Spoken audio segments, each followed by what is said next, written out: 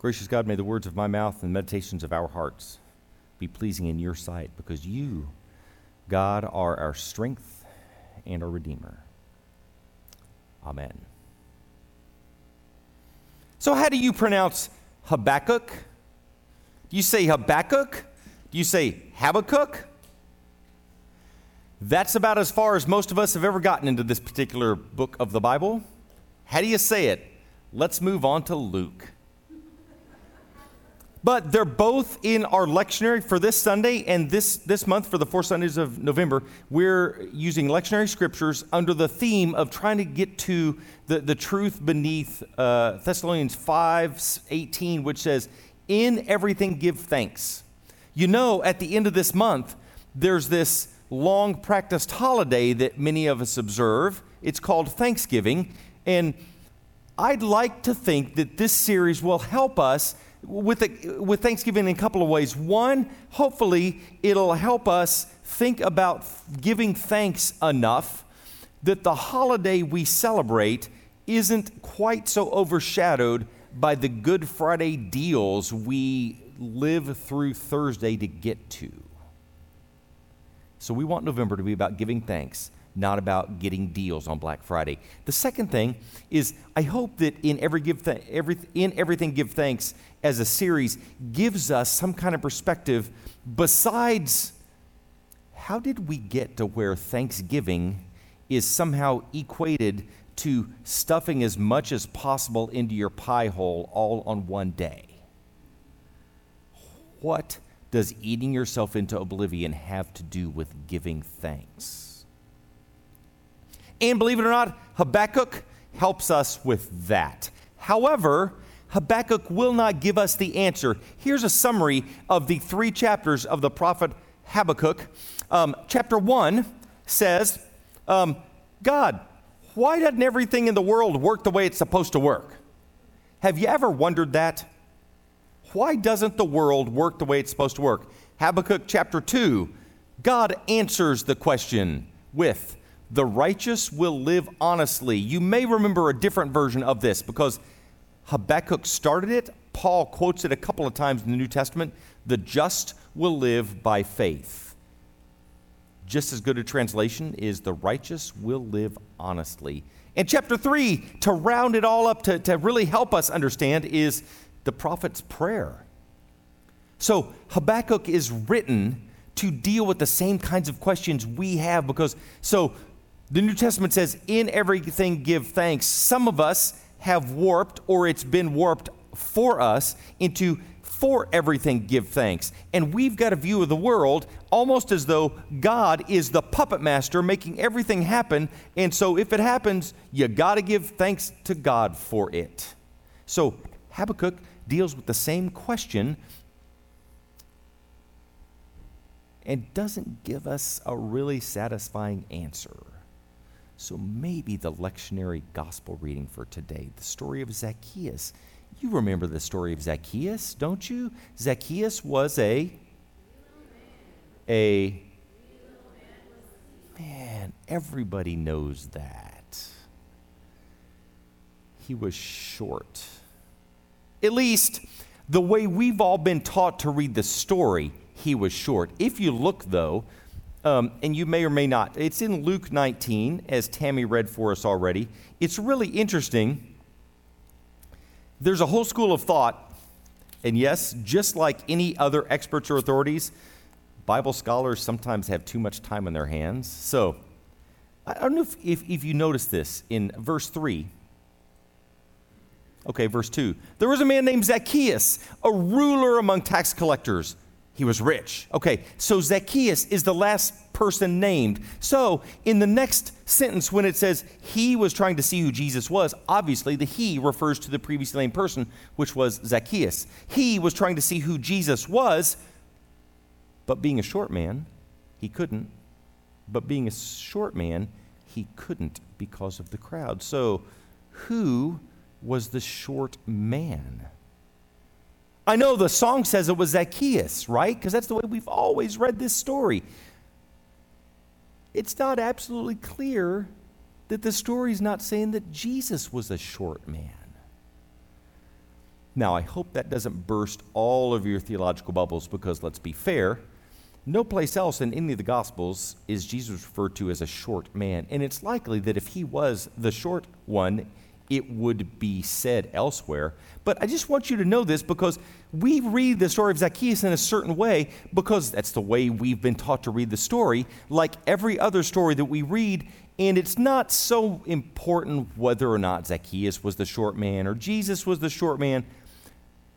But I want to show you why it might make a difference for us. See, we've also learned to read this story as though Zacchaeus is a tax collector, and sometimes you might even, if you weren't in a really stodgy worship service, you might want to boo at the mention of the tax collector, because tax collectors are bad people, right? That they're a straw man in the Bible, signifying bad people. And so Zacchaeus is not only a bad person because he's a tax collector, but he's also wealthy, so he's a really effective, successful tax collector, which probably makes him even worse. It's the way we've learned to read the story. Except, I'm not sure that's fair to the story. Because in the previous chapter, there's a tax collector mentioned. Jesus tells the story of a Pharisee and a tax collector going down to the temple to pray. And the Pharisee, who is a righteous person and mentions to God the righteous things that he's done, but also says, thank you, God, that I'm not like other people, like the tax collector over there. See, the Pharisee knows the story, and tax collectors are the bad guys. But then Jesus says, and the tax collector who's over there stayed off at a distance and bowed his head and beat his chest and prayed, God, have mercy on me, a sinner. I didn't do a very good job keeping my head down, did I? Maybe I wouldn't make a good tax collector. I don't know if that's good. So in that story, just a chapter before this, the tax collector is the one Jesus lifts up as the example. In fact, throughout Luke, we find the tax collector is this ambiguous character. So we're all supposed to think of the tax collector as these people in the Zacchaeus story did. They grumbled because Jesus saw him in the tree, told him to come down and said, I must stay in your home today. And everyone who saw this grumbled, saying, he's gone to be the guest of a sinner. You know, tax collectors are sinners, and he's a rich sinner. But here's where it gets tricky. Zacchaeus stopped and said to the Lord, look, Lord, I give half of my possessions to the poor. And if I've cheated anyone, I repay them 4 times as much. Notice, now, maybe you didn't read the story this way. I tend to imagine this story as Zacchaeus being so confronted by the righteousness of Jesus that he repents of having been the evil tax collector that he used to be, and now he promises to change his ways. But this scripture is not in the future tense. He doesn't say, thanks to meeting you, Jesus, I will give half my possession to the poor, and now I'll repay people I've cheated. He just says, it's like he could, depends on how you tell the story, he could be just explaining to Jesus, these instructions, I keep them to the best of my ability. I give half my possessions to the poor. Did you know, typically, I don't know if this was true in Jesus' day, typically these days, the rich give less as a percentage of income than the poor. But if you're wealthy, it's easy to look impressive with a large gift that may be a lower percentage of your income. Zacchaeus is rich, and he gives half his possessions to the poor. And he says, if I have cheated anyone, I pay them back 4 times. Exactly what the Torah, what the instruction requires him to do. And in response, Jesus says, today salvation has come to this household because he too is a son of Abraham. So he's saying this to Zacchaeus, but he's also saying it for the benefit of everyone who was grumbling, because this guy's a sinner. So how does Zacchaeus' story help us figure out how we go forward in a world where everything doesn't work right? Where are we supposed to give thanks for everything? Is God actually controlling, manipulating everything? Does God have, bad things scheduled, do you think?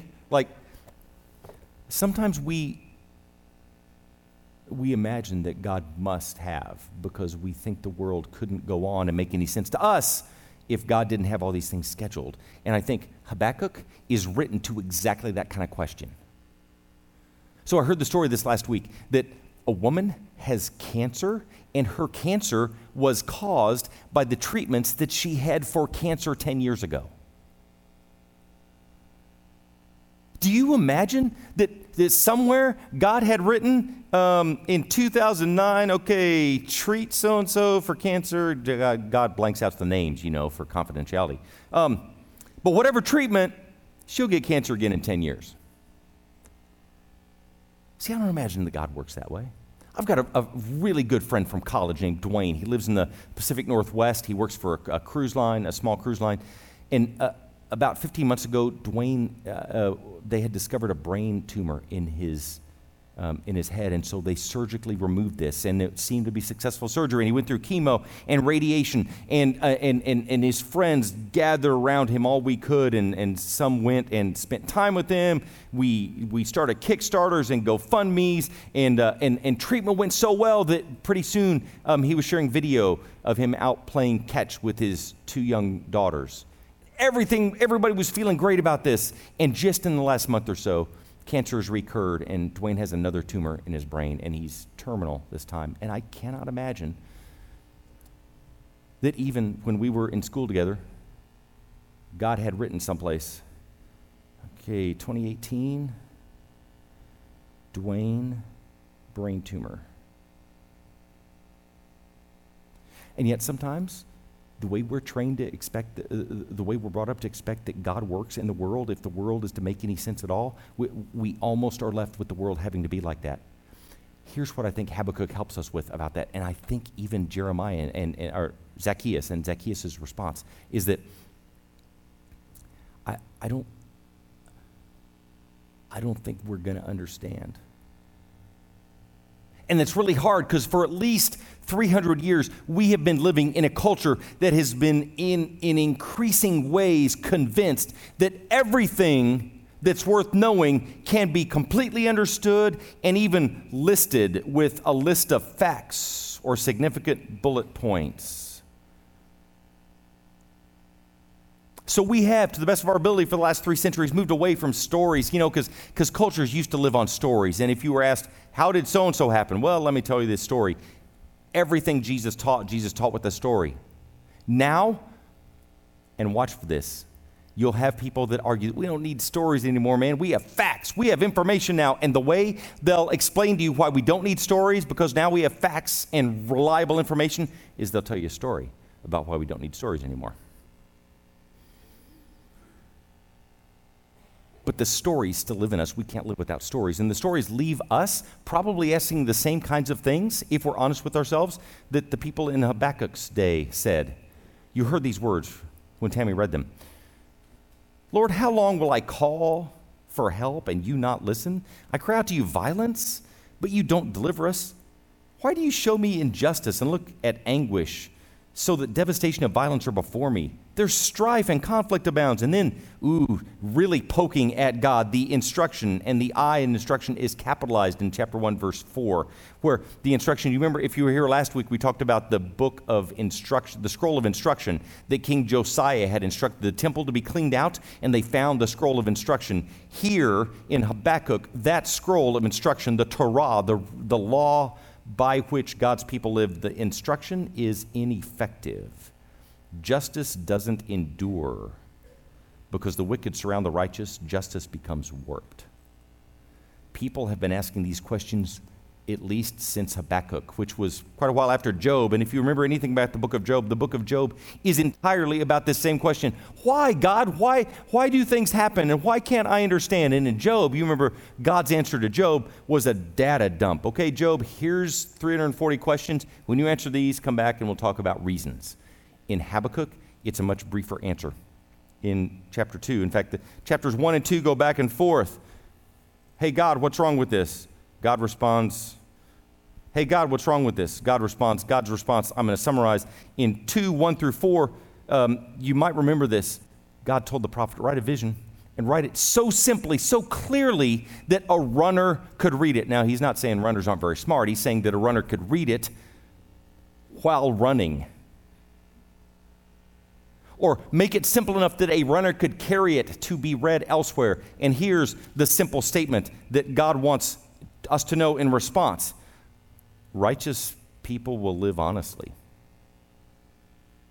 There's God's answer. God, why do horrible things happen? Why don't you do anything, God? The righteous person will live honestly. See, we want answers. I don't think we get answers. We want a list of things that can make things make sense to us. And what the Scripture offers to us is not a list of things that you and I can memorize and then that's our answer. Or, get some book in heaven open up to reveal that God had all these horrible things planned out and scheduled for us. I can't imagine that. We want to understand, we just can't understand. In the last month, I've had the honor to be with two different men as they breathe their last breaths. And just before breathing their last breath, one of them said, I want to go home. And all of us there, the family and all the loved ones that were gathered there, knew that he must mean, he's a deep man of faith, that he must mean he's done fighting with this illness. So he's ready to go home to God. He said home, and so we tried to say, do you mean home Euless, or do you mean home heaven? And he was not conscious enough to answer that question. But we all felt like we knew that. In a way, honestly, you can't actually know, but you know.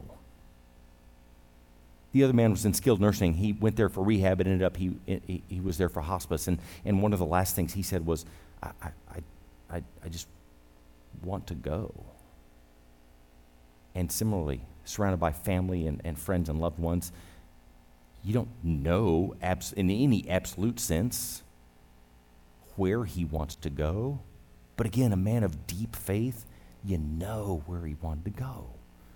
Because he is a man who lived by faith. Not faith in having all the answers, get everything figured out, but faith that God is there even when nothing in the world seems to be going right. The real problem with thinking that the world always works in an orderly way unless God has something else designed, or God, everything that's bad that happens is God trying to turn us around or give us a lesson, is it makes it out as though if something's going wrong in your life, it's about something you've done, and things going wrong in your life is part of life. And we want to know why. And the answer God has for us is live by faith.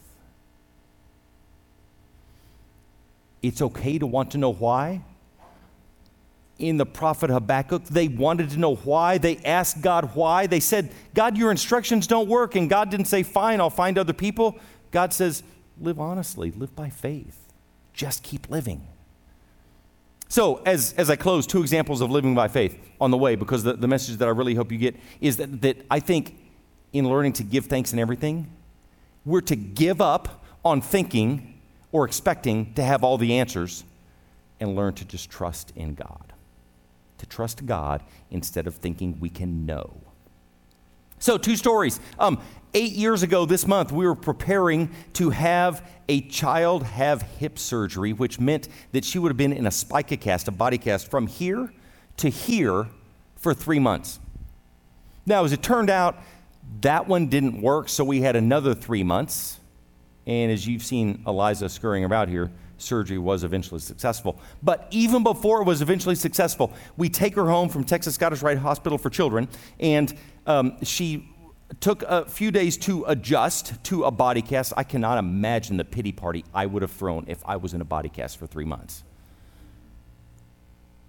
But this 18-month-old did not throw that much of a pity party. And so pretty soon she was cleared to go back to her daycare.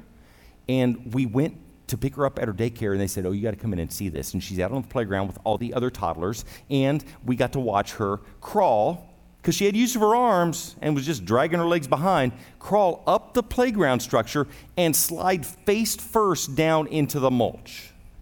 This was not a child who liked sliding face first into mulch. None of the other kids were allowed to slide face first into mulch, but all the kids who weren't in spica cats were pretty able to turn around on their bottoms.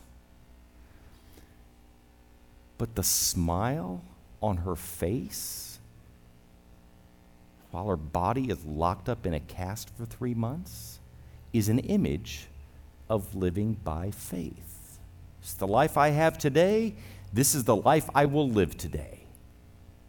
And finally, I heard a story that recently there was this group that brought recipients of the Congressional Medal of Honor to various schools in the HEB ISD to meet young people and to share their stories of heroism and experience. The intent was to inspire and encourage these students to live their lives with integrity and in the direction of building character. But the reason I want to tell you this story about living not to have all the answers, but with faith in God, was because the story that I heard was that all these Congressional Medal of Honor recipients walked away from those opportunities giving thanks for the blessing that the children were to them. The plan was for them to be a blessing to the children, and there's no doubt they were. But the fact that they were blessed by the opportunity to share with the children, I think indicates that they weren't living to have all the answers. They were looking to have faith in God.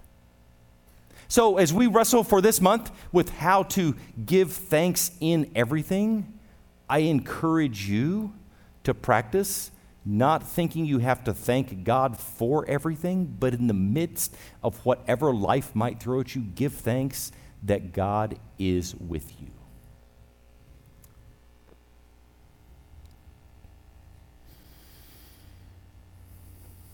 God, we are grateful for your faithfulness, for your presence.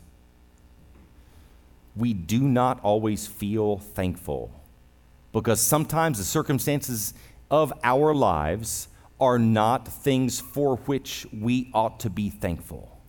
In the midst of those circumstances, God, help us know that we don't face any of those things alone, but you are faithful and you are with us. For this, we give thanks. In Jesus' name, amen.